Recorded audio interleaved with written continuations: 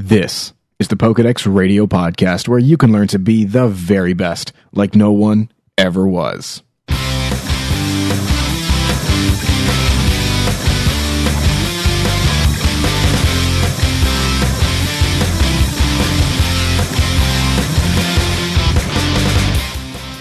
Now, every Pokemon trainer knows that the best place to learn everything about Pokemon is to check their Pokedex. Now, this is where we talk about all things Pokemon, from the video game to the anime and more. Learn how to be a Pokemon master at PokedexRadio.com.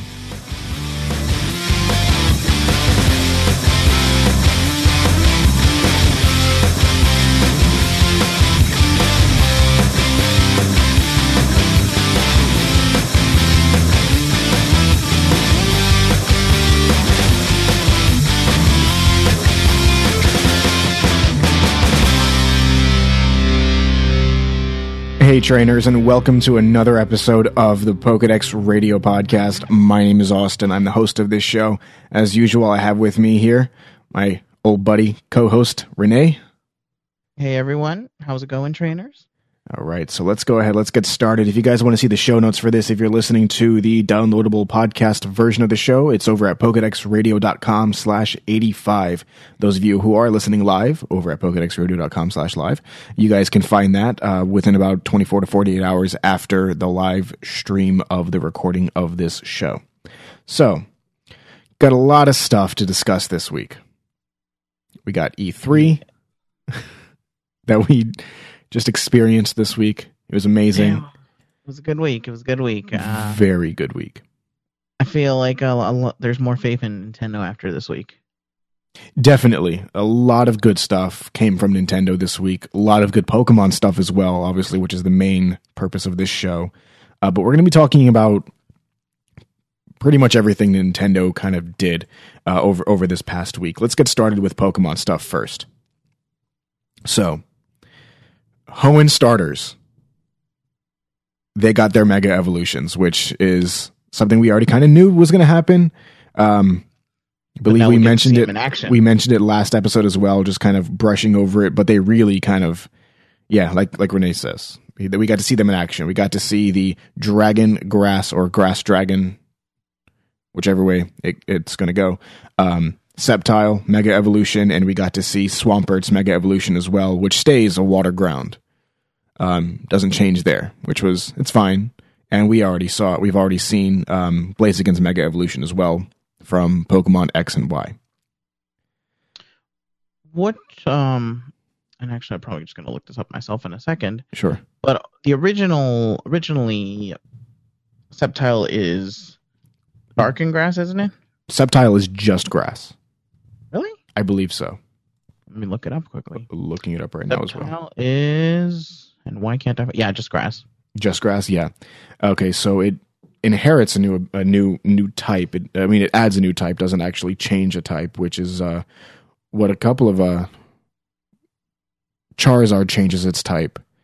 And some of the other starters, Blastoise stay as water, right? It doesn't change like water, dark, water, ice. And Venusaur stays. If that's what they're going to do with like every set of starters to get Mega Evolutions, just one of them is going to get a Dragon. Or not. Well, I didn't even think of that. I was just thinking one of them is going to get a type change when they go Mega. Because that way, that's actually a very good point to bring up. I think because so far both of the starters both of the two generations of starters who have Mega Evolutions, one of them did get a type change to Dragon. So what about the rest of them? Are they all going to get a change to Dragon, or just a type change in general? I'd assume just a type change in general, but a type change to Dragon would probably be make the most sense. I mean, when we got Feraligatr, Typhlosion, and Meganium. Yes. Out of those three, I could see Feraligatr technically being a dragon. Yeah. Or even changing to like a dark type as well. Yeah, that would work too. But Meganium, I don't really see a second type on that one. And Meganium is Meganium and Typhlosion. I think. Actually, I'm not sure about Meganium, but I think the Generation 2 starters were all single types, correct? Yeah. Yeah. Those. Everything was up until what's it called? It started doing double types. The no. third generation. No, first generation had double types: Charizard and Venusaur. Really? Yeah. Well, with the exception of the original Pokemon Red and Green games, and then but Red and Blue for us, Charizard was only fire, I believe. Yeah, that's where I was going off of. Yeah. No, but the original Bulbasaur did have the second type, though. Interesting. Did he lose the second type as he No, he is water. Original? He is water. Water. He's grass poison from the beginning. I didn't realize that. Yes. Then again, I never got Bulbasaur in Red and Blue. Okay. Yeah, he stays the two types for his entire evolution chain. The only one who actually changes from the first generation is Charizard. That is a very good idea, Jay. Well, definitely for what Jay says right now in the chat is before the episode, Dre was asking about what kind of Mega Evolution he should choose. Either was it Tyranitar or something else? Mega Tyranitar, Mega Kangaskhan, or Mega Gyarados. Mega Gyarados. And Jay, hopefully it's because I played that It's Raining Tacos song because it's raining right now. Not tacos, but it's just raining. Jay says, either way, Dre, whatever Mega you choose, it must be named Lord Taco. Kind of want a taco now. Crickets? Okay. So let's talk about some more of the news that came out. A lot of the stuff we kind of already knew about Omega Ruby and Alpha Sapphire. The games take place in Hoenn. The Hoenn map looks absolutely amazing. That's the link I had up that I lost before the show. Oh, well. The Hoenn map, I don't think that there are any changes to the map itself other than looking at just a little bit more square than the original map that we've seen. The geographic map, not the route map. But it does look very interesting and cool, but it doesn't seem like there are any geographic changes to anything that I could tell just by glancing at it for 2 minutes before the show compared to the original map. No, I mean, it does basically looks the same. The map itself looks gorgeous. I don't know if obviously this is an artist rendition of it. No. I believe that is the actual, what we're going to be seeing. I mean, the Ken Sugimori versions of it. I think this is just an updated version of that, but it is an official map, I believe. Yeah. So let me just make sure that we're looking at the same map here. I just linked it to you. All but right. If that's the right map that you're talking about, it does look gorgeous. Yes, that is the map I was looking at. Because I'm wondering, we've seen the big black thing east of the forest town. I don't see a big black thing east of the forest town. Top right? Top right. Oh, so he's saying east. Good question. What is that thing? What he's talking about, and I can't think of the... like a skull? What I'm thinking, what was in that game? There was nothing different in that game up that direction that I can think of. There was the area where you can find Absol. I forgot the route numbers there, but it's in between where I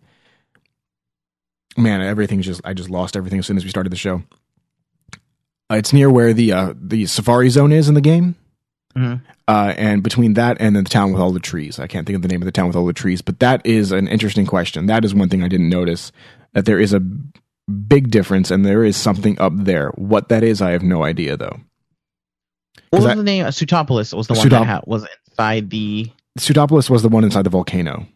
Okay, that looks really cool on the map. It does. Then again, I might be just confusing myself because I'm seeing two different, inside of volcano type of areas. Obviously, there's Pseudopolis, which is the bigger one.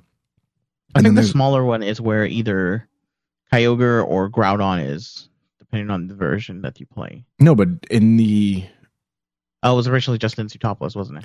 Yeah, it was just it was an Emerald where they come in, where they appear in Pseudopolis, but in the it was actually within the water route next door, but attaching Pseudopolis to everything else. That's where you actually see Groudon and Kyogre originally. There are two islands that I don't recognize on the map. In the southern portion of the map, first is the southern middle of the map. I don't recognize this little island here. Pretty much right in the bottom middle, and then the island, Mirage Island. That's not Mirage Island. I was thinking that was Mirage Island. Mirage Island is actually to the east of that city floating on the water thing. I completely forgot names of places. It's been such a long time since I played these games, but there are. You said where exactly? Bottom middle of the map.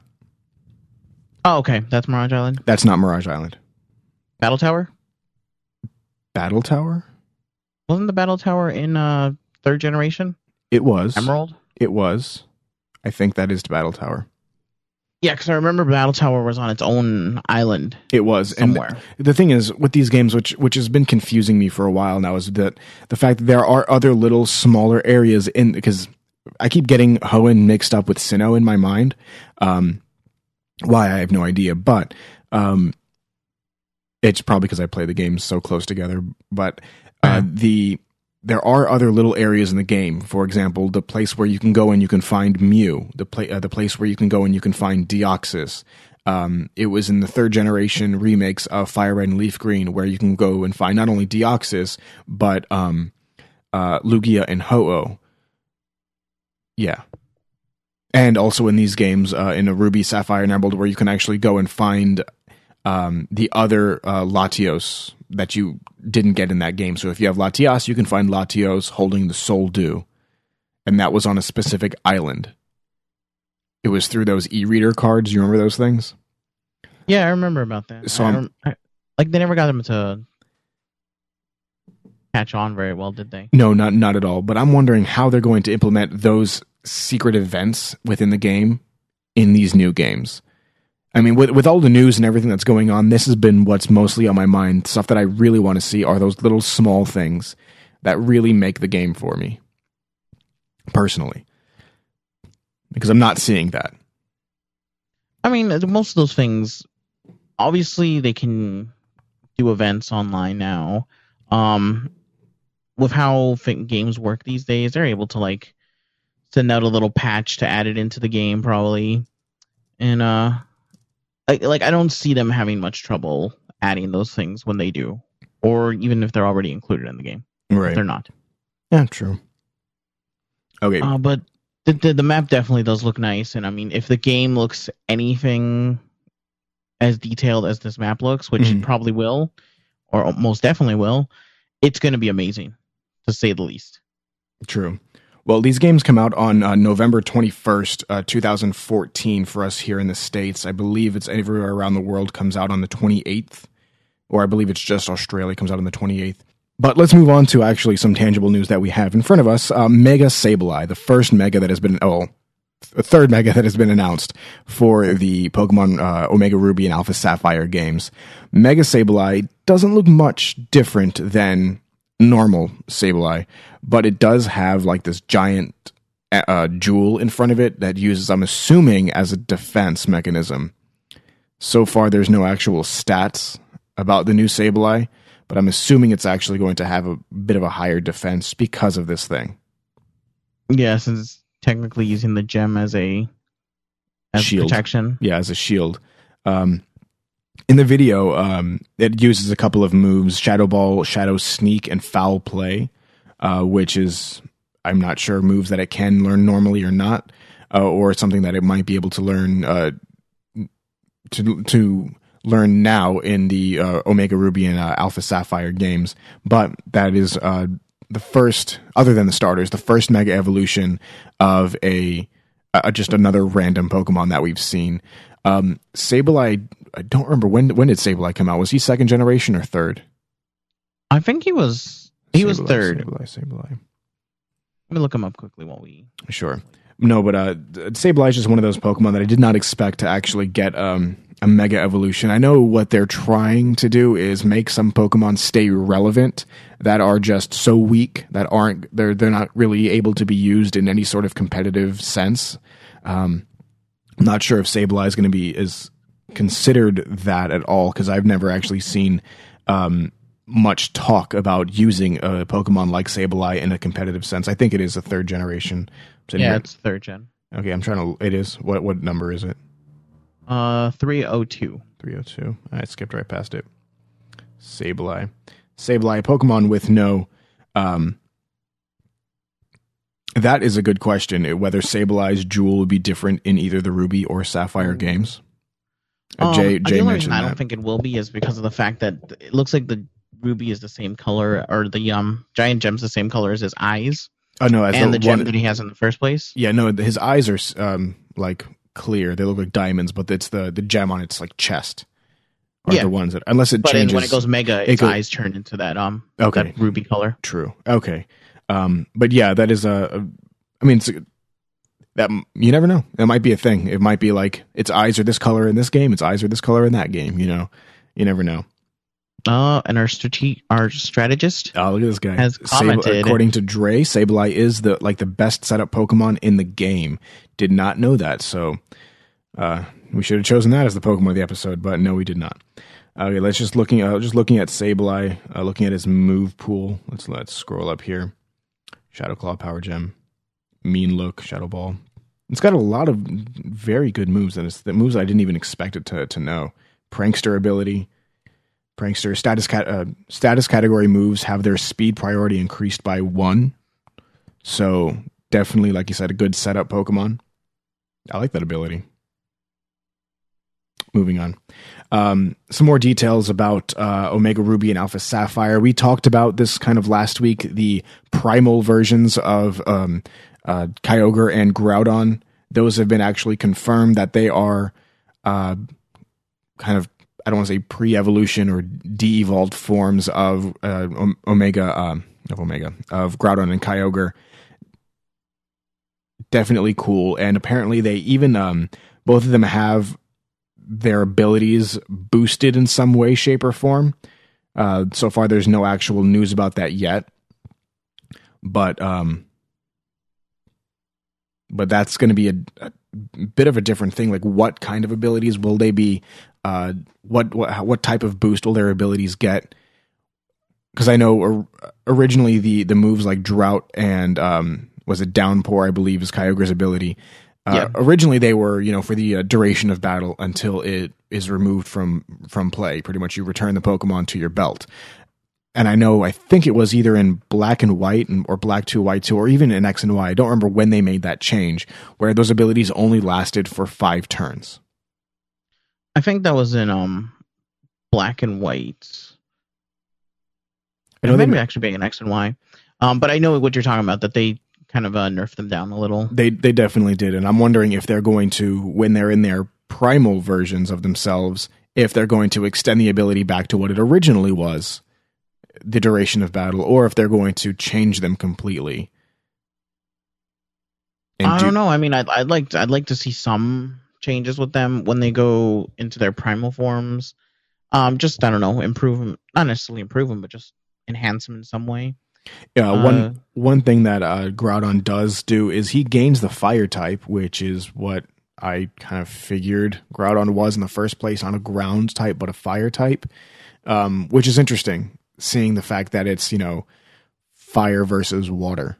Like it has kind of always been since the very beginning of Pokemon, red versus blue, that whole idea. Yeah, but I mean, with Groudon and Kyogre, it's the land versus the sea.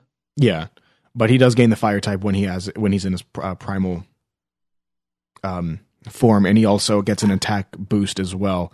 And Kyogre gets a special attack increase when it's in its primal form as well. That's nice. I mean, I'm excited for them. I like the look of their primal forms. Definitely very cool, and something we pointed out many moons ago, where the markings on both Groudon and Kyogre symbolize the Alpha and Omega Greek symbols, or they show pretty much the Greek symbols. If you look on Groudon, I'm looking at Kyogre here. If you look at Kyogre on its fins, arms, whatever you want to call them, it looks like the Omega symbol, and if you look at Groudon, it looks like Kyogre looks like the Alpha symbol, and on Groudon it looks like the Omega symbol. The Omega, the Greek letters. But like I was mentioning before, Omega Ruby and Alpha Sapphire will be released November 21st for Japan, North America, and Australia, and in Europe on November 28th. All of these, obviously, 2014. So I'm definitely super excited for these games. I mean, this was just a small piece of the news that they announced at E3 this year. Let's move on to some of these other things that were that I'm definitely interested in. Let's talk about Amiibo. Yeah, I mean, we started talking about it last week. I mean, it didn't have a name when we were talking about it, but now it's actually been. It was the Nintendo figure. What do we call them? Nintendo figure platform. Yeah, Nintendo figure platform. It finally got a name. It's called Amiibo, and to me, I find it really interesting. Again, just if for those that maybe didn't listen last week. I should not have played that taco song before the song. I'm sorry, I interrupted you. I should not have played the taco song before the show today, because Jay is like it has a new song called has a new ability called Taco Drizzle. I told you. Whatever. But no, someone wants to play tacos. But anyways, for those that maybe didn't listen last week, Nintendo is not planning. They're going to release a figurine collection, kind of in the same vein as the Skylanders toys or the Disney Infinity toys, where they're able to the figure of Mario or of Link or Pikachu, and there's just a few of them that are like the starting ones. But they're starting with the characters from Super Smash Brothers. Yeah, right. Majority of them. Yeah, because I don't know if we mentioned this on the show last week, but definitely between us talking at work, you had pointed out that this was something that they started back in Super Smash Brothers Melee, where your character is essentially a little toy figurine that is coming to life. Yeah, like that was the whole cutscene at the beginning of Melee, was showing a trophy just gets thrown to the side, and it comes to life and starts fighting. Mm-hmm. So now they've actually taken that, basically that cutscene, and even in the video, which we'll link later on, which will go up with the show notes, you'll notice that they actually show that cutscene to kind of symbolize what they're doing here. And in this video, they show how they place the little figure onto the Wii U gamepad, and then the figure at least in Wii U or in Super Smash Brothers, it'll fight on its own. You don't control it; it'll just go. And it'll either, depending on what you want to use it on, you can, if like you have a friend, the two of you can have your figures fight each other. You can fight against the figure yourself if, like, let's say you're training or you just want to practice or something like that.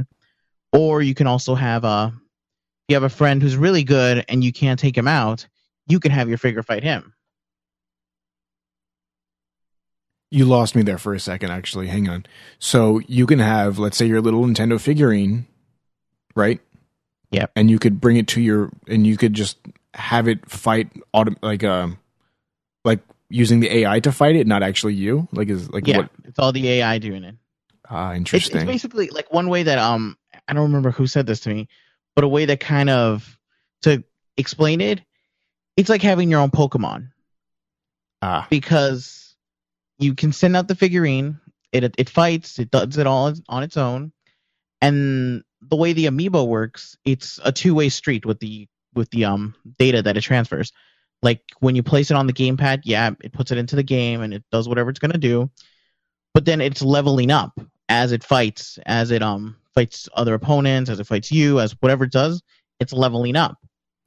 Oh. And when you place the figurine back onto it, that levels and all that experience that it gained goes back into the figure.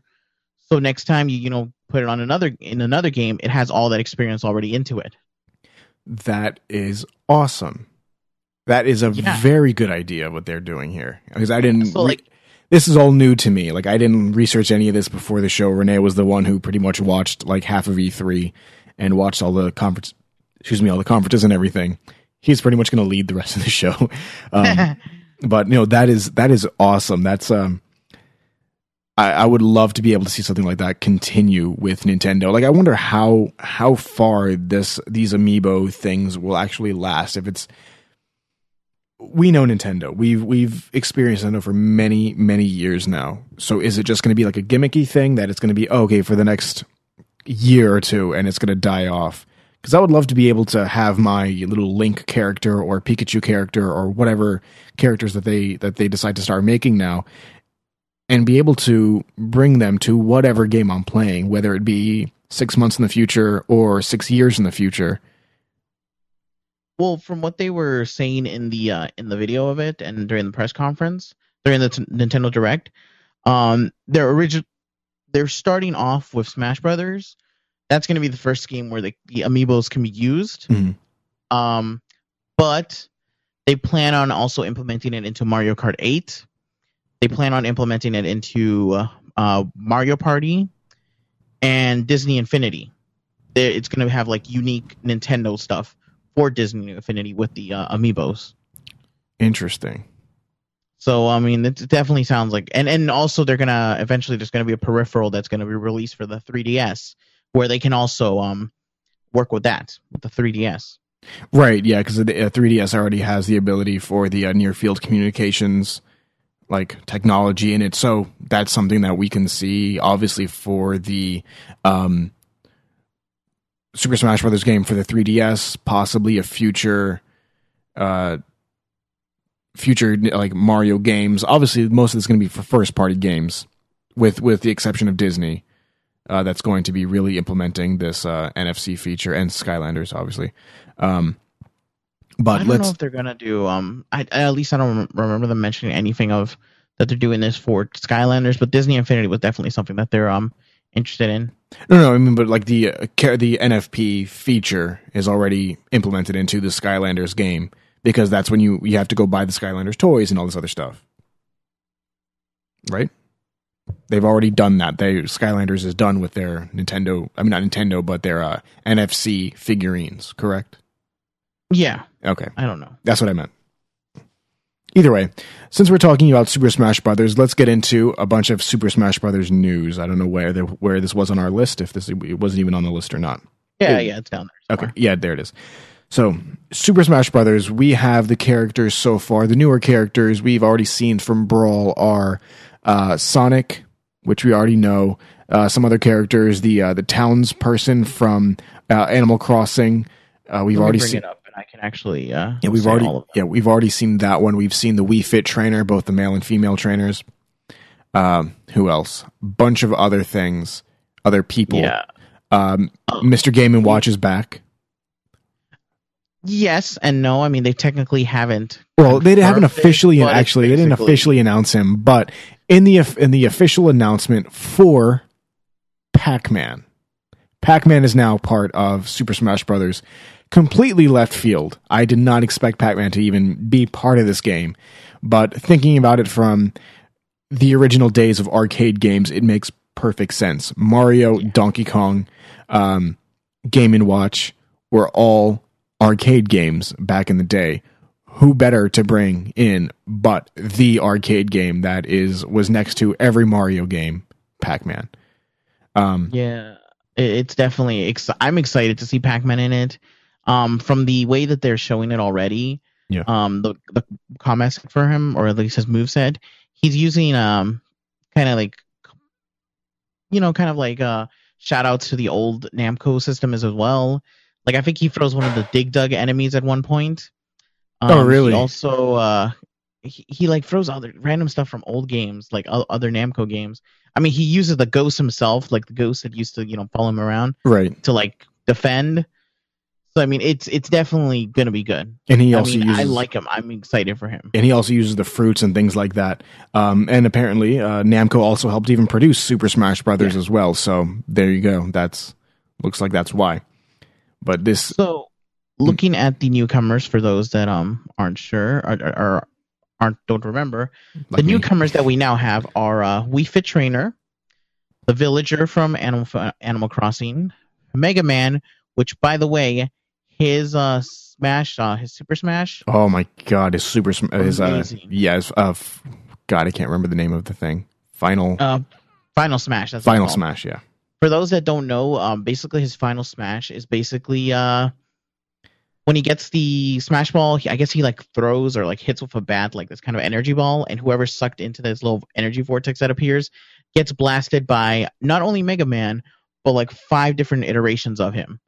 It's like Mega Man Legends, Mega Man from like Battle Network, Mega Man Mega Man X, I think it is. It's like 5 different Mega Mans just go in and just blast him. And it's really cool, and it's definitely pays homage to all the different Mega Mans, and it's amazing. It was a very cool Mega Smash. I'll go ahead and I'll see if I can find the video of that as well and put that on there too. Because that one, the Pac-Man one, obviously we don't see a Pac-Man, Final Smash yet. We haven't seen one yet, but something. I'm wondering what his Final Smash is going to be. I've heard theories that people have that they're expecting it'll be like him getting the Smash Ball will be like the equivalent of him getting like a Power Pellet. Yeah. And everyone will turn like blue and their controls get all weird. And he'll just be able to like hit him like super hard. That would be something that would make a lot of sense. I mean, that is his thing, those little pellets, and being able to, But yes, continuing on, the other new ones we have are Rosalina and Luma from Super Mario Galaxy, Little Mac from Punch-Out, Greninja, and two that were announced also during E3, Palutena from Kid Icarus. I guess she's the one who looks over Pit. I don't remember exactly. I mean, I didn't really get to play much of Kid Icarus, but I think she's like the main angel, if I remember correctly. And the one that's really exciting for me is the Mii Fighters. Oh yeah, you mentioned that to me. I forgot all about the Mii Fighters. Yeah, you said they were customizable in their style of fighting. That you could fight with either a sword and a shield. You could fight like a hand-to-hand combat type of fighting. What else did you mention to me as well? And the blaster was the third one. And a blaster, pretty much like a gun. So that is very cool. How there's like more customizable type of fighting style when you're playing with your Mii. And you said you could even customize it, like it's its B moves and its A moves as well. From what I understand correctly, if I remember correctly, it's like there's 32 different moves to choose from. Maybe it's 32. Yeah, that you can choose from for what your different attacks are for your Mii. And I'm excited for that. I would definitely love to play as my little Mii. I mean, in Mario Kart, I know you can already do that. You can play as your Mii in it. Right, you can drive around. So, yeah, and same, I think, Mario Party as well. Mm-hmm. At least Mario Party Wii. So it's definitely exciting to see that as well implemented into the game. All right, some other news from E3 this week. The Legend of Zelda, the new game for the Nintendo Wii, looked absolutely amazing. What they were trying to announce from this was that the fact that they were trying to make The Legend of Zelda a lot like the original Legend of Zelda game from 1987, nearly 20 years ago now. They were trying to make it a much more open world, not so much of a linear game that we're kind of used to more recently with the Legend of Zelda games, where you could pretty much just explore. And like with original Legend of Zelda games, there is the idea of like you have to go. Obviously, there's you're playing on a square. So you have to approach wherever you're going to from either, north, south, east, or west. And what they were saying about the game, was it Eiji Onuma? I forgot who was actually describing the game. I don't remember. You had linked the video to me. You had linked the video to me, so let me see if I can bring it up here before anything actually starts playing. Oh, good, it's already muted. A first look at the franchise, that doesn't help me. Who is this guy? It was Eiji Onuma. So, but he was saying that you can actually go ahead and you have to think tactfully about how you're going to approach a certain situation, depending on where you are in the game, and you can pretty much go anywhere in the game. He actually shows some of the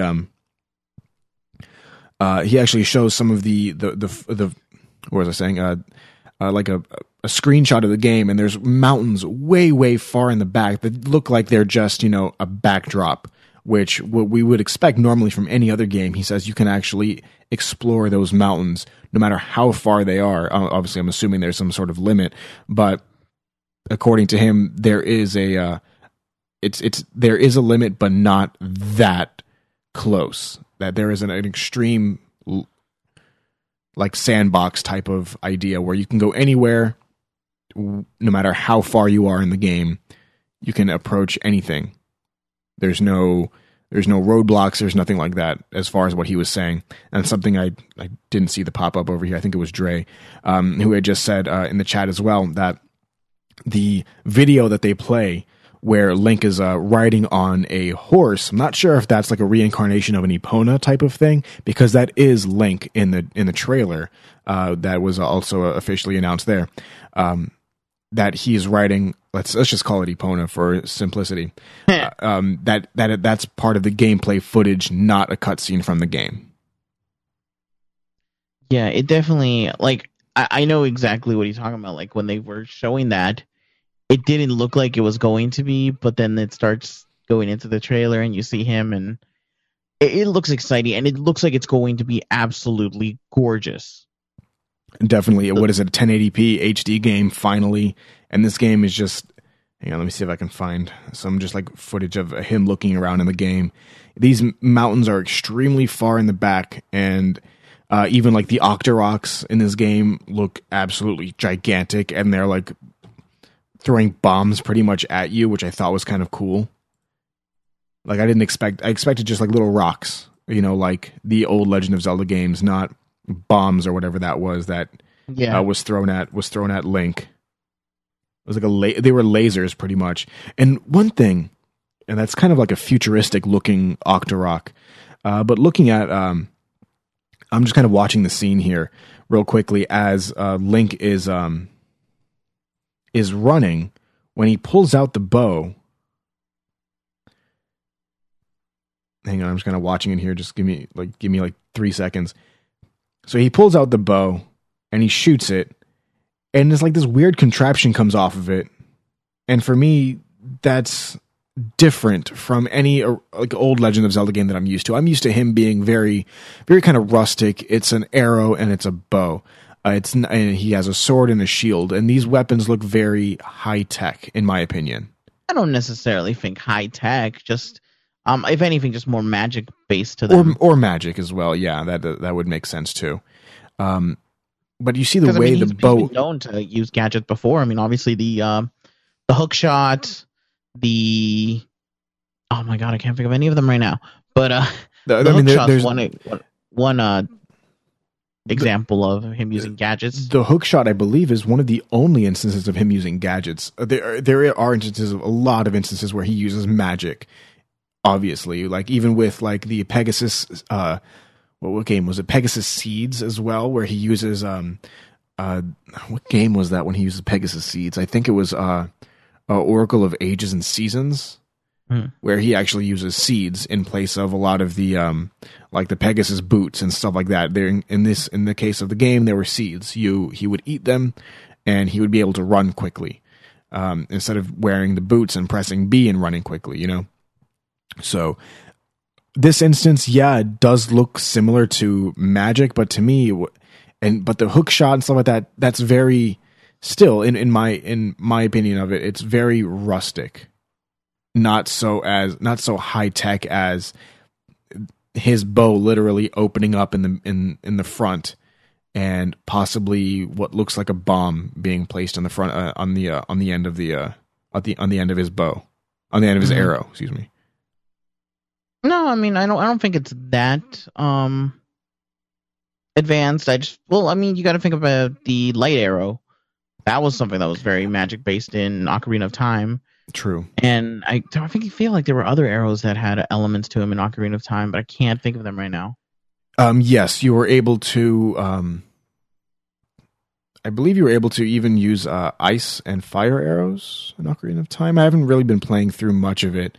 But yeah, I believe you can turn them into, elemental arrows as well. At least just fire and ice, I think.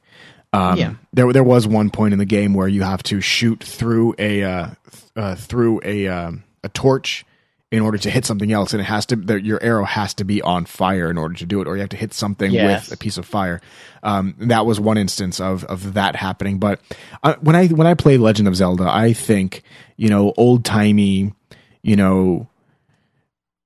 how do I put this? I can't think of how to put this into the words, but very, like medieval times. Medieval times. Thank you. I think that, and magic on top of that. I don't think too much of technology or anything like that. And looking at and that wasn't an Octorok. I forgot what they said it was. But that to me, it looked extremely high tech and not at all organic, if you want to put it that way.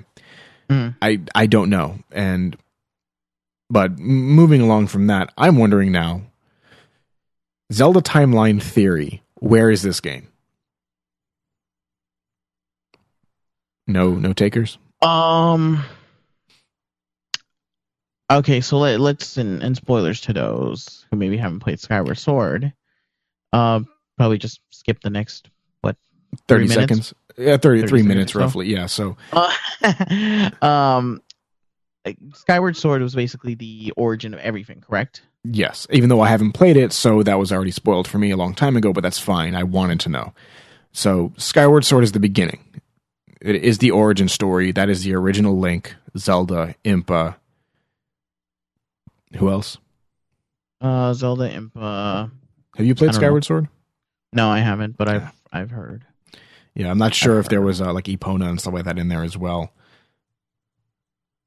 Okay, so the timeline goes, and if I can open the correct link, give me 1 second. And a lot of the timelines are theoretical. They did come out with that book of what the timeline is according to Nintendo supposed to be, but a lot of it just didn't make sense. A lot of it kind of seemed, like forced in there, I think. Yeah, then so it's Skyward Sword at the beginning, followed by Minish Cap, Four Swords, and then Ocarina of Time. And from there, the timeline splits into three different ways. The hero is defeated in Ocarina of Time. From that one, it goes to A Link to the Past, Oracle of Seasons and Oracle of Ages, Link's Awakening, what is this? Zelda Ancient Stone Tablets. I don't know that one. The Legend of Zelda and The Adventure of Link. Then it goes into some other stuff, which is kind of like side stories. The hero is successful has two different trees that it goes to. Send me what the you're child looking at. era. Send me what you're looking at. Yeah. The child era, where obviously you're the little kid and you were successful before you used the Master Sword. That one goes to, first of all, Majora's Mask. Oh, give me 1 second while I send this to you. It goes to Majora's Mask. Then from there, it goes to Soul Calibur 2. I don't know why they include that in there. Twilight Princess. Four Swords, Hyrule Adventure. And the one where the adult Link lives his life goes to Wind Waker, then Phantom hang on. Soul Calibur. Spirit Tracks. But anyway... Hang on, sorry. I just got super confused with this timeline. Yeah, I don't know why Soul Calibur's in there. Or really Super Smash Brothers as well. I don't know why they're there either. But for long story short, I have no idea where this game is going to fall under. No, because obviously there's nothing really about this game that shows anything different about Link other than the fact that he's not wearing his hat and he's wearing a cape. Well, that could always be like, I know in Twilight Princess we talked about this. He didn't get his tunic until a little ways into the game. I know there's another one. I think Skyward Sword, he spends a majority of the game without the tunic. Is that correct? I'm not sure. I do believe so, though. One thing is the whole idea of him wearing the hat was from the Minish Cap. That's where the cap. That's where the idea of his hat came from, and the fact that he was wearing a green tunic. So I don't understand exactly where the idea of him wearing a cape is, and I don't know. Like a lot of this is the Zelda timeline is very confusing and everything like that. So according to this thing, like Renee was reading, so Skyward Sword, Minish Cap, Four Swords, Ocarina of Time. Then there's a split. This timeline, I was looking at this one as well, but it wasn't as it didn't have as much stuff in it. This timeline seems to be a little weird, and I have no idea why. Soul Calibur, Super Smash Brothers, Zelda for the Game & Watch is even on here. BS Zelda, Ancient Stone Tablets. That's the I know what that is. Ancient Stone Tablets is the one for the Philips CDI, I believe. Oh. Yeah. So I don't understand why because those are not canon at all. Same with Soul Calibur. Soul Calibur is not a real part of the thing. Space World 2000. I have no idea what Space World 2000 is. None of these are actually canon. Link's crossbow training, I have that game. Yeah, I just remember that. Yeah, Link's crossbow training as well, not a canon game. That was just a gimmicky game just to show off the I think it's basically just grouping them into what style Link is used in those games. Yes and no. Yeah, because I know in Twilight Princess, it's definitely Brawl uses the Twilight Princess Link. Yeah. Link's crossbow training is also the Twilight Princess Link. Yeah, those two games pretty much came out together. Not literally together, but and it shows over here on the side. It shows Wind Waker, and yeah, Brawl also used Toon Link. Yeah, and same with Ocarina of Time at the top with Melee and original Smash Brothers. Right. So thinking about that, seeing what exactly which Link was used for which game, that doesn't really tell much of the storyline, though, because if you actually play the games, it'll talk about, this, the hero of time and things like that. Or I believe one of them is even called the hero. It's the hero of time. There's the hero of wind, and there's a third one, I believe. I can't remember. But the hero of time obviously is the one from Ocarina of Time, and then he goes back in time. There's like 3. It's extremely confusing. I don't want to even try to get into it, but the fact of this new game, so far no title yet, right? No, they just said Zelda Wii U. Zelda for the Wii U doesn't help me at all. I wish they actually came out with at least a tentative title for this new game, because they keep adding prequels. They're doing, they're pulling a Star Wars with this. They keep adding prequels. They're adding sequels and everywhere in between, and it's extremely confusing. You know what? As long as they do a great job at the game, they can do whatever they want. True, but I do want to see like a tangible storyline as it goes through, so I can understand what happens from the beginning to the end. No, I agree. All right, let's move on to Mario Maker, where you can make your own Mario levels. That's looks really interesting. Very cool. That you going in from the original Mario game, I've always kind of thought, like, have you ever seen those people who actually go into the game and create their own levels by just either adding, just a straight line where you can run, or coins or something like that where you can just run through? Like we do that on ROMs on PC or different things. Yeah, this, you know more about this, so I'll let you just continue with this thing. Yeah, it's basically for those that and one way that I can actually best way to explain it.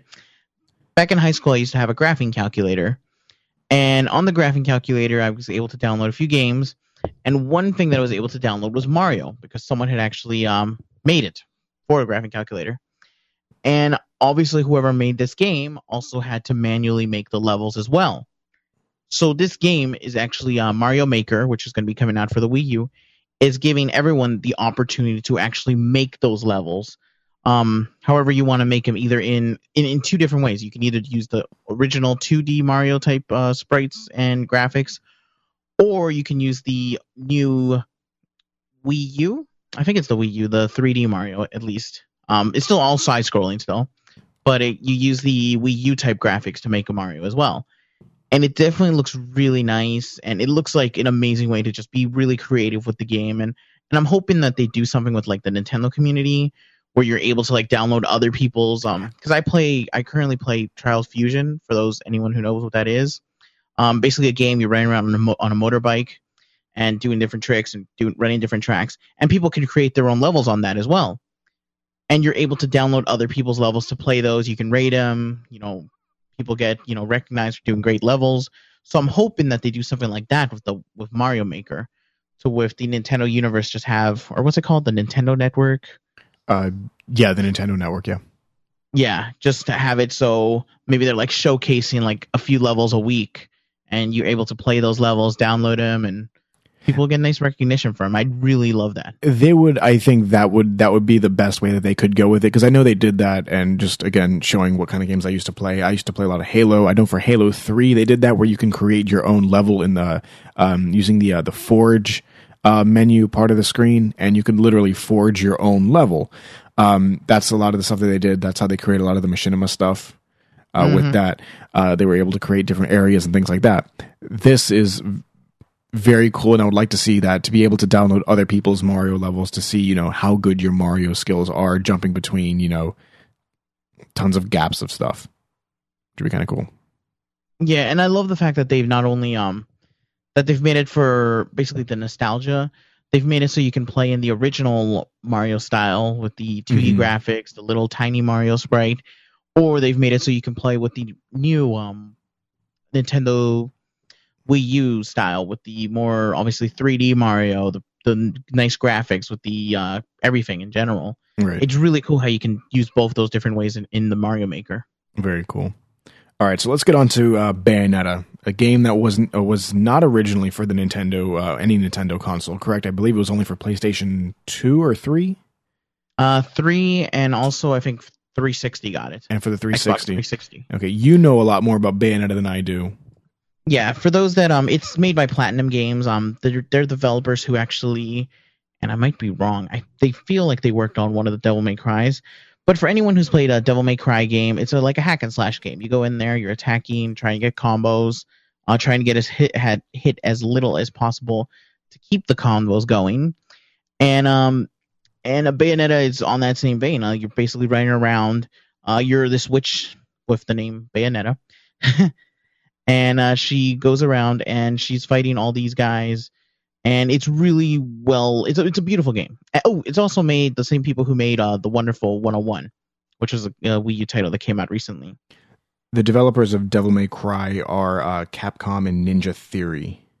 I feel like they worked on it for something. I don't remember why, but or at least maybe I want to say one of the developers came from publishers. The developers were Platinum Games. Here, I'm looking it up right now. But anyways, it's very very like Devil May Cry, where you're trying to get a combo going to keep your score up, and it's really a cool game and cool concept. And there's a lot of timing to it for you trying to avoid your opponent's attacks, but it's definitely going to be interesting. And it like Austin said, it never came out for any Nintendo system. Mm-mm. So what they're doing for the Wii U, since they're getting Bayonetta 2, they're also going to include Bayonetta 1 with Bayonetta 2. And some of the nice little Nintendo things that they've added for Bayonetta 1, they've actually added different outfits for the main character, Bayonetta herself. Like there's a little Princess Peach outfit. There's a Link one in the tunic. There's a Metroid, a Samus outfit. I feel like there was another one that they showed, but I can't think of it right now. So they're really pushing their first-party games like all over everything. That's what it seems like to me. Well, yeah, but I mean, that's always been Nintendo. They've always been really big on their first party. No, but I feel like, okay, a lot of the times before it was like, oh yeah, a cameo. There's a picture of Mario in the background of this Legend of Zelda game. Or, something like that.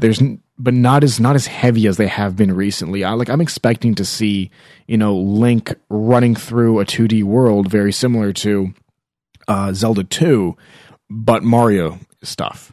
Like I'm expecting to start seeing stuff like that, coming soon, because they're really, really pushing Nintendo stuff onto a lot of their other games, especially with this NFP feature and everything like that.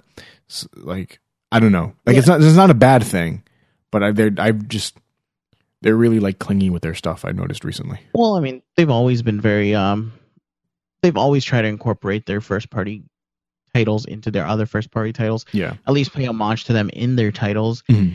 And I just feel like with Bayonetta 2, they're just trying to, I think, maybe entice Nintendo fans in the first place to give it a chance as well, to just maybe get that to grow, because obviously they never had any Nintendo. Obviously, no Nintendo. If you only had a Nintendo system, you never got to enjoy any of that stuff. Yeah, and I think this is really cool. So you're actually able to buy two games for one, essentially, with buying Bayonetta.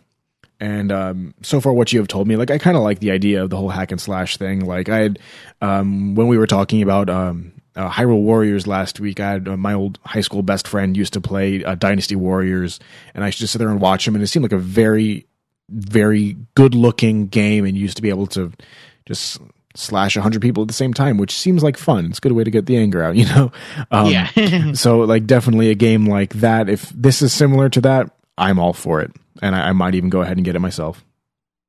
Yeah, I'm definitely excited for it. I obviously played it on PlayStation 3, so seeing it on Wii U definitely makes me look forward to it. And I don't know if there's going to be a Pokemon trainer outfit, but now that you said that, I would really love to see that. Right. And Jay just said it in the chat that he was asking about a Pokemon trainer outfit.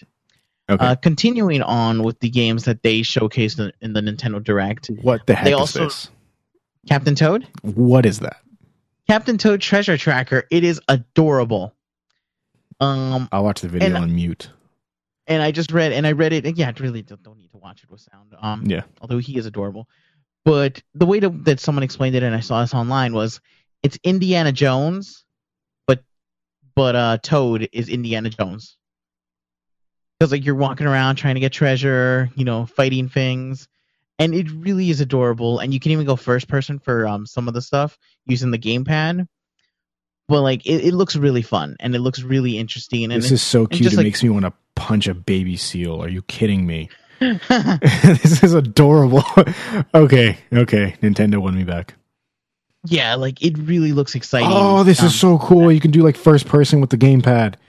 Like kind of like, oh, that is so cool. Kind of like looking down the scope, like you, after playing shooting games, you're pretty much like looking down the scope of your gun, but he's using it to shoot, looks like mushrooms at things. Oh, it looks adorable. Really interesting what they're doing with that. And there's actually one other game that they talked about, and I forgot to link it. It's Yoshi's Woolly World, if I remember correctly. What? Well, okay, here's the trailer. I have the trailer here, so I'll watch this while you talk about it.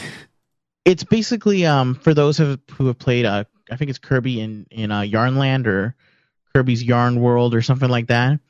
It's in the same type of game where you're basically in a wool type world, all strings and everything. This reminds me of that PlayStation thing that they had a long time ago. Little Big Planet. Little Big Planet.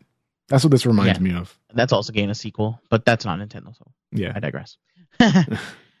But it's like a fun game, and it looks like it's going to be really just something that you're able to play and just enjoy. Like that's the mechanic is like everything is yarn or everything is wool, and using Yoshi's like tongue, you're able to like unravel things, or you're able to throw like in like how you can usually throw a Yoshi eggs, but these are little yarn balls. Yeah, exactly. They're yarn balls instead of like an actual egg, so you can make like kind of like a platform for yourself by throwing the Yoshi egg. Sorry. And yeah, like you're watching, the 2-player is also part of it, and you're able to even pick up your friend and throw them, and it looks like overall it's going to be a really fun game to play. Okay, this looks adorable. He fell. So this looks adorable. So Nintendo's definitely going with the cute factor here, and it's definitely winning me over. Normally I'm not into this kind of stuff, but he picked up his friend and he ate him and he threw him. Sorry. Yep, that's actually kind of interesting. As a new kind of mechanic to the way the games are played. Obviously, a lot of the games are the exact same thing. This is just Mario from back in the day relived. But that's Nintendo, and that's what we all know and love. This is a very cool game. I like this. Oh, you can even fly by spinning your tail or whatever that's supposed to be. No, he's always been able to do that. Yeah, he kind of floats, though. And he's got wheels for legs. Sorry. But I feel like they've always tried to... Well, it's just their what's it called? Side-scrolling. Yeah. They're trying to do great side-scrolling games. One thing I wanted to mention about the Captain Toad Treasure Tracker game is I'm sitting here watching the video. What was that game that... was it Phil Fish made? You know what that game is? Which one? Ah, man. If you look up Phil Fish, he made one game. I believe it was for like kind of the Xbox 360 downloaded stuff. Fez. It's a game called Fez. Oh, okay, yeah. Yeah. The Captain Toad Treasure Tracker kind of reminds me of Fez. If you ever seen gameplay from the game, or if you ever see the documentary on Netflix about Phil Fish, I forgot what the documentary was called. If you can look that up for me while I talk about this, the game is pretty much like a whole square world, and you're revolving around just a giant square pillar, and things are changing. It's a 2D kind of platform game, but it's all in a 3D world. And this reminds me a lot to that. But this Captain Toad game definitely does look cool. Normally, I wouldn't buy a game featuring just Toad, but this game does look really nice and something I would probably purchase myself. Any idea on that documentary? I'm looking for it now, but I can't find the actual name of it. Indie Game, the movie. Oh, okay, that one. Yeah, very good movie if you're into indie gaming or into gaming in general. Just an insight to how these kind of one person, no name developers do their thing. It's called Indie Game, the movie. It was on Netflix. I don't know if it still is. Very good movie. You got to check it out. Yeah, it's a good one. Let's move on. Yoshi's Woolly World. Okay, so Star Fox. They didn't really announce much about Star Fox, at least nothing that I could really find. They did show, it wasn't Satoru Iwata, the guy who created pretty much everything. Miyamoto. They showed him playing kind of in the background, kind of like a Star Fox 64 looking game on the Wii U. They showed him playing with the gamepad and then looking up and looking down and looking up. I don't know really what this is because I haven't been able to really find anything for. I'm trying to do another quick Google search. Star Fox Wii U. There is a trailer. Is there a trailer? Yes, there is. Star Fox for the Wii U gameplay. Why didn't I find this before the show? I didn't see this before. Either way, they pretty much blocked out the entire look of the game while he's playing it. I don't know why, but this game seems to be extremely interesting. Yeah, this is pretty much exactly what I saw. It's just Miyamoto sitting there playing the game, but they blurred out the gamepad and they blurred out the TV, so we couldn't see exactly what it was. To me, looking at it really quickly while he's actually playing, looks like what's the Star Fox game for the DS? Star Fox was a Commando. Star Fox 3DS. I'm sorry, not for the 3DS, for the DS. I know which one you're talking about. I don't remember what it was called at all, though. Star Fox Command. Okay. It was for the DS. It was a really fun little game. All it was is kind of like dogfights, and that's exactly what this game looks like, just ported over, at least from the blurred out section part of the game that they were kind of showing. I would love to see a new Star Fox game. I've never actually played one, but I know they were extremely fun. My girlfriend is actually, surprisingly, Maria's played Star Fox 64 before. She's played games that I've never played before. She played Ocarina of Time before I did, and she's not even a gamer. And she doesn't like video games anymore. Either way. So, what's this 3DS game modes? What is this? That is basically it. Just kind of showcases some of the things that Super Smash Brothers is going to have for 3DS. Some of the game modes. It doesn't really go into it. It's just kind of like a little snippets of everything. Oh, so here you go. I see something. Looks like the thing where you were able to smash the punching bag. Yeah, home run mode. Home run mode. Yes, thank you. Okay, so you had labeled this weird, so that's why I didn't understand what this was. But yeah, just looks interesting, and you could win trophies and stuff like that. And something that you'll really be happy with, it looks like, you know how you originally were mentioning that the 3DS Super Smash Bros. Looked very cartoony compared to the other one? Mm-hmm. It looks like you could actually turn that off in the settings. Stop it. Yeah, at least that's what it looks like in that trailer. You can actually do more of a, not necessarily realistic. I see it. Yeah, it does look. You could turn off the outline of the character, their silhouette type of thing, and It does look a lot better. It still looks cel shaded, but that's fine. Just that giant outline bothered me, and this looks much better without it because they did turn it off. Yeah, so I mean I'm happy. That's obviously for people like you who didn't like that. aren't necessarily fans of that. It looks like a great thing, like a huge feature to have into it. That's really awesome. Definitely. All right, so I think that's really everything. I mean, there was so much more during E3. Just not even Nintendo wise, like Professor Layton versus Phoenix Wright, for those that knows those series. What else was there? I can't think of anything right now, but there was a lot of E3 Nintendo stuff. Something that Jay went ahead and just posted in the chat. He says, I know it has nothing to do with the topic, but because I play it, Yu-Gi-Oh! Zexal in the 3DS is the next fortnight. So that game's coming out soon. What I do want to play is this Valiant Hearts trailer. It's a game. What is it for the PlayStation 4? I think it's supposed to be for all systems. Maybe not Wii U. Sadly, yeah, it's not for the Nintendo. Hang on, it's for the Xbox One, 360, and PlayStation and PC. So I'm assuming just for the PS4. I want to play the entire trailer of this just because it was such a good trailer. I'll link this in the show notes as well. I'll just put the trailer there so you can watch it. The game, I'm just going to read off the... it's a game by Ubisoft. I'm just going to read off the description of the YouTube video. World War I... hang on. This is going to pretty much reading what it says. No. 3 years between 1914 and 1918 were some of the most devastating to the history of mankind, and through the destruction of war, millions of lives were left broken and irreparable. Valiant Hearts is the story of crossed destinies and broken love in a world torn apart by this very war, meaning World War I. For unsung heroes will try to rise above the tragedies strewn across Europe and band together with their trusty companion dog, Walt, in search of their loved ones. So if you actually watch the entire trailer, the feels. Like, I actually had to sit there and just stop for a second after watching this trailer. It was that heart-wrenching. So I'm just going to play the trailer itself. Any words before we play this? No, I got nothing. All right.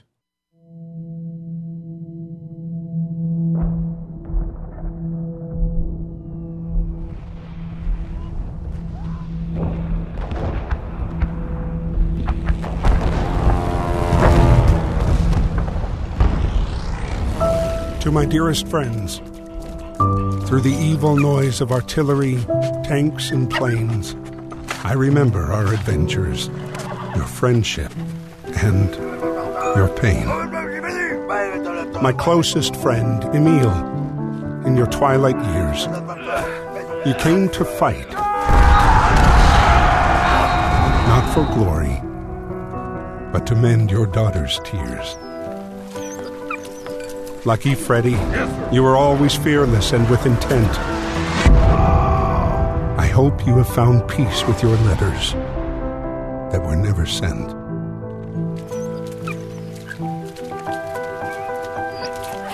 Anna, my bravest of warriors across the Western Front, saving the mountain of wounded without firing a shot.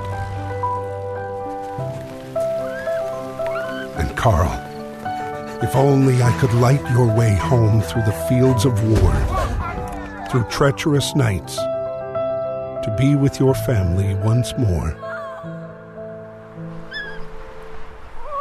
Although I cannot write these words, and the time has come to part, your stories will always remain, as will your valiant hearts.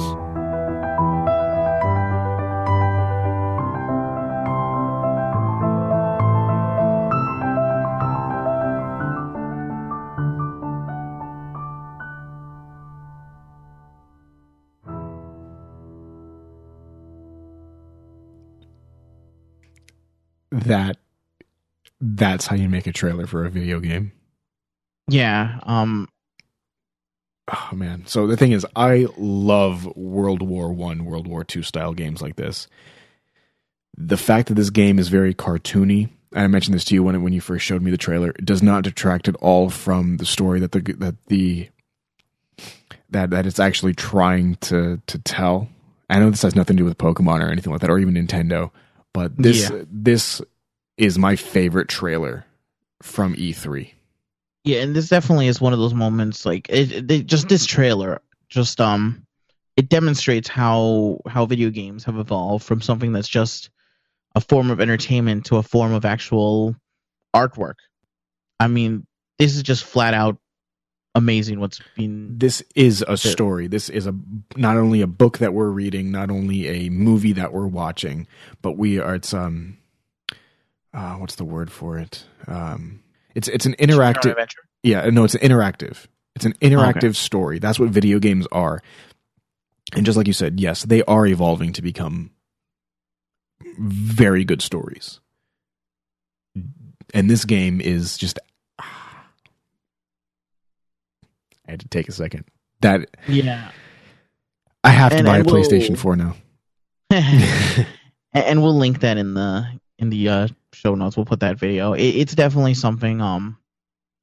It's something. First of all, like we said, it's very emotional, but it's definitely a great example of how video games have evolved, and I really love that about it.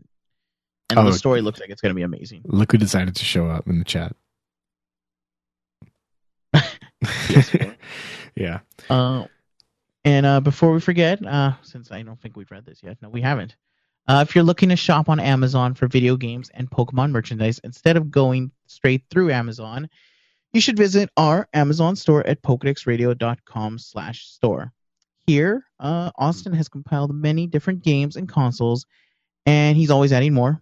Using our store will help support the podcast and won't cost you any more than what you would normally pay. You use Amazon, obviously, to buy things all the time. I know I personally do. I think I've just bought like a book and other stuff recently. So why not just buy through our affiliate store and help support Pokedex Radio? To visit our store, go to pokedexradio.com/store or pokedexradio.com/Amazon. All right, thank you for that. So, I don't know, this Valiant Hearts thing, like that just derailed me just right now. What do you think I did the ad just kind of... Right? Yeah, because that totally was completely awkward after watching that trailer. All right, so let's get into... so we pretty much went over everything for today's episode so far, so let's get into the Pokemon of the episode. Who's that Pokemon? All right, the Pokemon of the episode today is Pokemon number... I lost it. Pokemon number 57, Primeape. Primeape, a Generation 1 Pokemon. Very, very old school we're going here. One of the first few Pokemon released by Ash because he's dumb. Then again, I did mention last week I have a new outlook on Ash after watching that Charizard, the Charcific Valley episode. That episode was definitely the feels as well, and I cried like a baby. So, Primeape, fighting type Pokemon. It is classified as the pig monkey Pokemon. It is you can find it in the wild at a 50-50 male to female ratio. Primeape as well, 50-50 male to female ratio. Mankey is also a fighting type, also classified as the pig monkey Pokemon. Mankey, its base form is number 56. The only areas you can find you can find Mankey is in the Friend Safari in Pokemon X and Y, obviously the fighting type Friend Safari, and Primeape, you have to evolve your Mankey in order to get a Primeape in the games. Mankey evolves into Primeape at level 28, so which is weird because I know in the Safari, Friend Safari, you can only find Pokemon at level 30, correct? Yeah, I think 30 is the level. It's either that or 20. But I'm pretty sure it's 30 because it's higher than I. Yeah, because 28. It's higher than normal. Right. So you want to go over its abilities? Yes, its abilities are Vital Spirit. The Pokemon cannot be under sleep condition while having this ability. Anger Point increases attack to maximum level upon taking a critical hit, and its hidden ability is Defiant. Attack is raised by 2 stages when the Pokemon has its stats lowered. Doesn't work on self-inflicted stat drops or drops from allies. So self-inflicted stat drops would be what? Like Curse? Isn't that one? No, not Curse. No, Curse is Curse does stat drop. I think it lowers attack. Oh, well, as long as you're not a ghost type. As long as ghost type Pokemon isn't using it. I believe it lowers your attack and raises your speed, or it just raises your attack and your speed. Yeah, something like that. Stat lowering. Point of the story moves like that. Yeah. So that's pretty good for Primeape. Let's go ahead and let's look at its what am I talking about? It's his stats here. Primeape's base HP is 65, attack 105, defense 60, special attack 60, special defense 70, and a speed of 95. A lot faster than I was expecting Mankey to be, and a lot stronger than I was expecting Mankey to be. Primeape. Yes. Yeah, because I know it's a good Pokemon. Don't get me wrong. I raised one back originally, way back in the day. Obviously, its move pool changed significantly over time. Instead of having like 5 moves it can learn, now it has like 20 or 30. But yeah, definitely an awesome Pokemon. Final Gambit. I've never heard of this move. Shows how much I pay attention to Pokemon recently. Final Gambit. That's his last move that he learns. Base power of 100. Power points 5 and a question mark attack. Okay. The user risks everything to attack its target. User faints, but does damage equal to the user's HP. What a move! So it's basically like self-destruct. Kind of like self-destruct, but better. Yeah, but for fighting as well. That's a weird move. Never even heard of it. Either way, so that is the Pokemon of the episode this week. Pokemon number 57, Primeape. And I guess there's one last thing I guess we could talk about. Since I last weekend I got a Wii U with the Mario Kart 8. Yes. My first impressions of it is the Wii U. I mean, I also have a PlayStation 4, so I'm going to preface with that, but I think it's a really great system. I mean, for Nintendo, it looks amazing. Mario Kart looks gorgeous. Absolutely gorgeous. And it really does. It gets me excited. Just seeing Mario Kart gets me excited for what other games, how beautiful they're going to look. I mean, Zelda, obviously. Super Smash Brothers. I'm really excited for all of that. But the Wii U itself, I mean, it's a great system. I love the gamepad itself. It's really cool to just be able to, like, I know during E3 when I was watching all the press conferences, me and Shane and Will, who we were watching everything together, able to just play on the gamepad. Like, yeah, all you guys suck. You guys all took the day off, and I'm sitting there at work, just like at work, and everybody else took the day off. Hate you guys. Sorry. But it's really fun to be able to just continue playing on the gamepad while you have something else going on the TV. Like I had the press conferences going on the television while I was still playing on the gamepad. That's a really cool thing to me. I mean, I know awesome. The PS4 has basically done that as well with their remote play with the Vita. But it's still just really nicely done with the gamepad, with the Wii U gamepad. And the gamepad itself, actually, I thought it was going to be much heavier than it is, but it's really not that bad. And I think maybe I just thought it was going to be much heavier because always the demos, when you go to the store, they're kind of like corded. And that makes them heavier. Mm-hmm. But no, it's really nice. And obviously it comes with everything you need.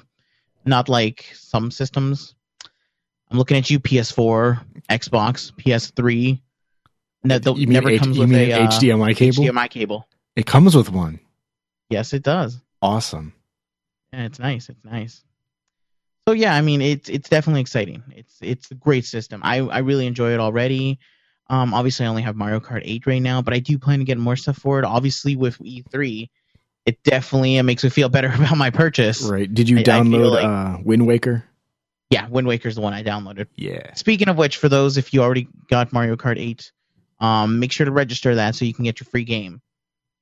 Wind Waker, Pikmin, Super Mario Brothers, or Wii Party U. Party Wii U. I don't know. Point of the story is make sure to register it. Point of the story is Wind Waker. So that is like I wanted to get mine after work today, but I just came straight home. I wasn't feeling too well, anyways. All them donuts. Yeah, all those donuts are just terrible. Maybe tomorrow, maybe Monday before work or something like that. One thing I did want to mention as well. That's a terrible idea. What happened? Oh, well, okay. Oh, I know. That would be a terrible idea before work, and it's got it sitting in the car, and I'm just anticipating to go play it. Either way. Yeah. One thing I did want to mention as well, at least if you are listening live, in like, what is it, like 20 minutes, starts the Ivory Coast versus Japan match from the World Cup. Ooh. Yeah, Pokemon related. Speaking of which, did you see the plane that they flew in on? Oh, yeah. They flew in on the Pokemon the jumbo jet thing. God, had like Pikachu and all the different Pokemon on it. That's amazing. I love how Japan is actually has taken that as their mascot. They know how important, how big it is. So they're like, you know what, this is us, right? Like that's what I like. They didn't like it's not Mario. It's not Zelda.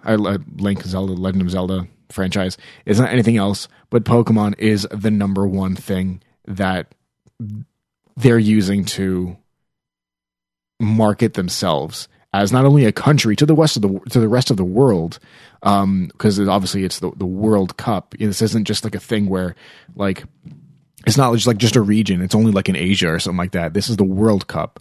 So I thought that was like the coolest thing, that when they started, when they first announced it, and it's still my background on my computer at work, with Pikachu and the other, what is it, like 9 other Pokemon, yeah, all huddled together. Plushies. There was plushies. I want plushies of them. That's what I'm saying. Were there?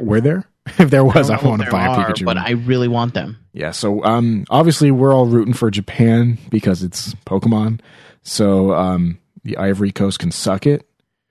So hopefully Japan wins. Sorry, whatever. So I'm hoping Japan. And then I'm not being mean. Ivory Coast will do their best, and so will Japan. They might lose, but you never know. But yeah, it's going to be... Hang on. One thing I've been wanting to kind of mention since the whole idea of Super Mario Strikers, Mario Tennis, I believe there was also a Mario baseball game. Was there a Mario basketball game too? I don't know. They had one, Mario Hoops 2-on-2, I think it was. Okay. All of those games, with the idea of there now being Nintendo-related things being pushed into other areas of gaming, would there be, now because of the whole idea of Pokemon being branded as the mascots for the Blue Samurai, the Japanese soccer, football, whatever you want to call it, team, would there now be kind of a spin-off of a Pokemon sports game, like a soccer game? I don't know, but that would be I would like to see that, actually. That'd be cute. Yeah, that would, not only adorable seeing Pikachu running around, but I think I would see them going that way. You heard it here first. You're right. Especially now, thinking about Pokken Fighters. Mm-hmm. Because they're really spreading their wings with a lot of their stuff. Nintendo's really going crazy with their stuff recently. I know it's just to try to boost their numbers, boost their income, because they boost the brand awareness. Brand awareness as well. Nintendo's going through an evolution of sorts recently. Not trying to not trying to make a pun here, no pun intended, but they really have been, and I would like to see where this goes, what Nintendo does, because Nintendo has been a company of many different things in the past.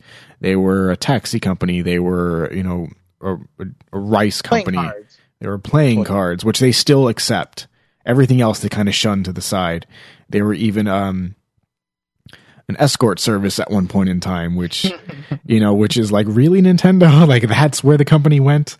But still, they embraced the whole Hanafuda cards thing. They even made like special edition Mario ones as well. So with the evolution of video games, with their whole brand awareness, trying to put their hands into anything and everything that they can, clothing. Oops, what did I do? Clothing.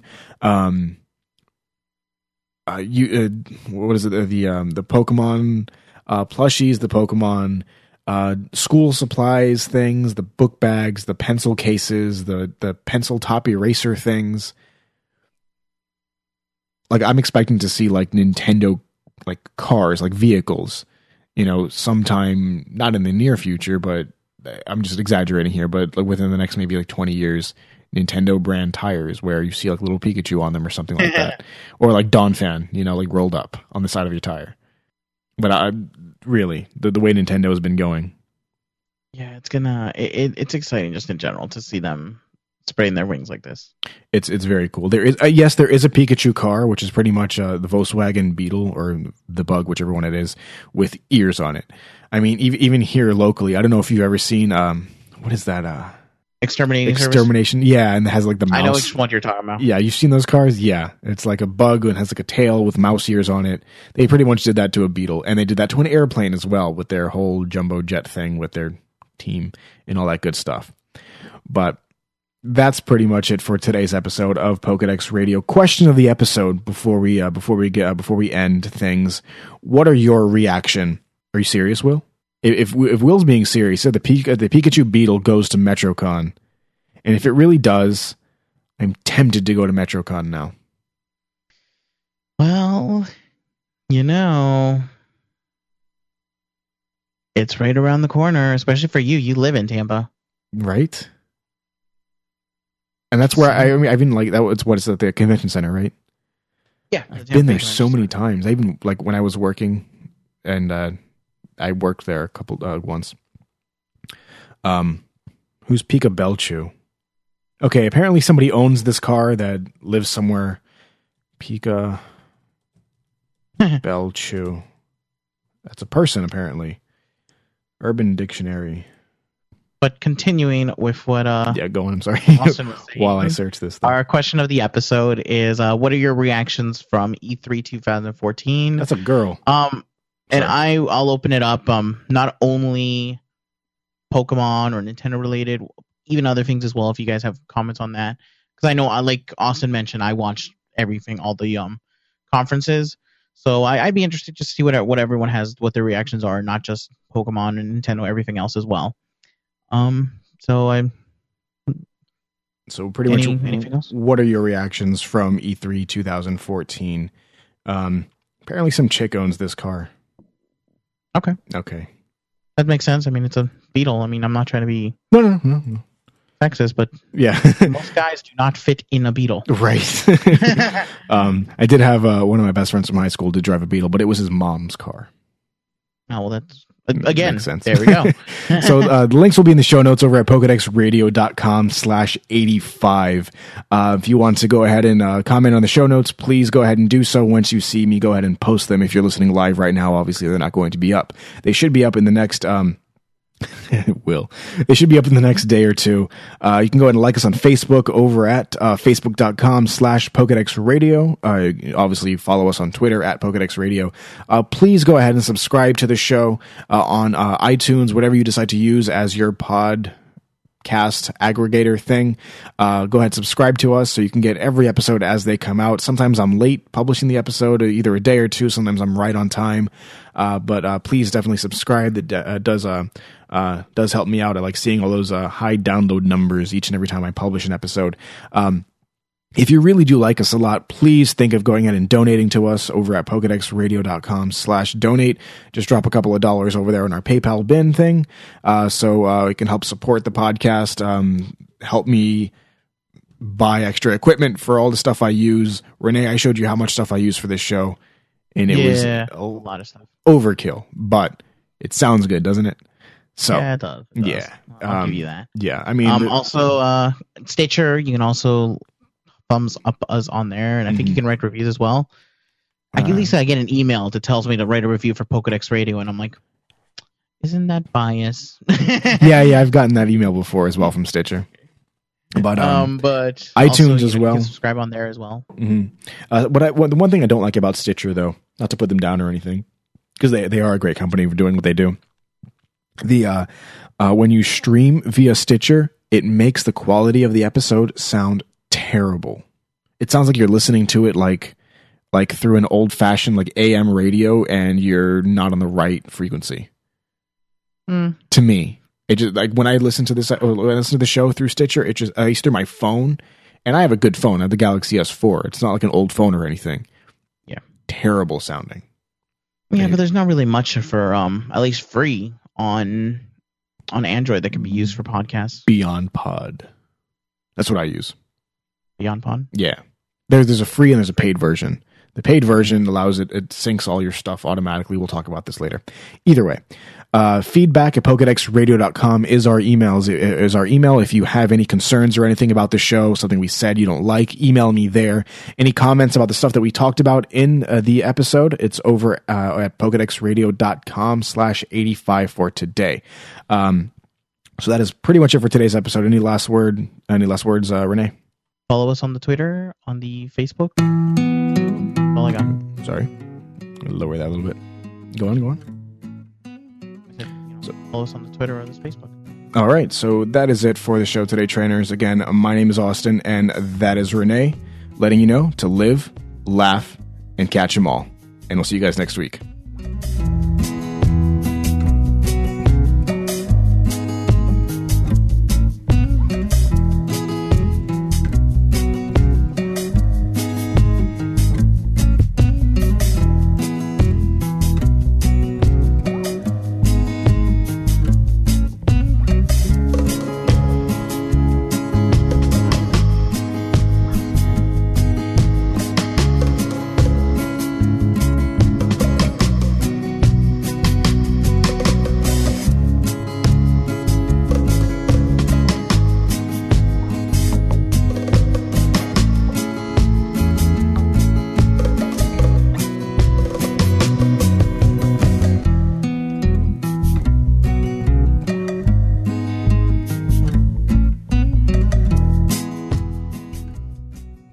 This podcast is a Flashlight Studios production. Copyright 2014 Flashlight Studios. For more information, you can visit us at flashlight-studios.com or for the Pokedex Radio at pokedexradio.com. Thank you for listening.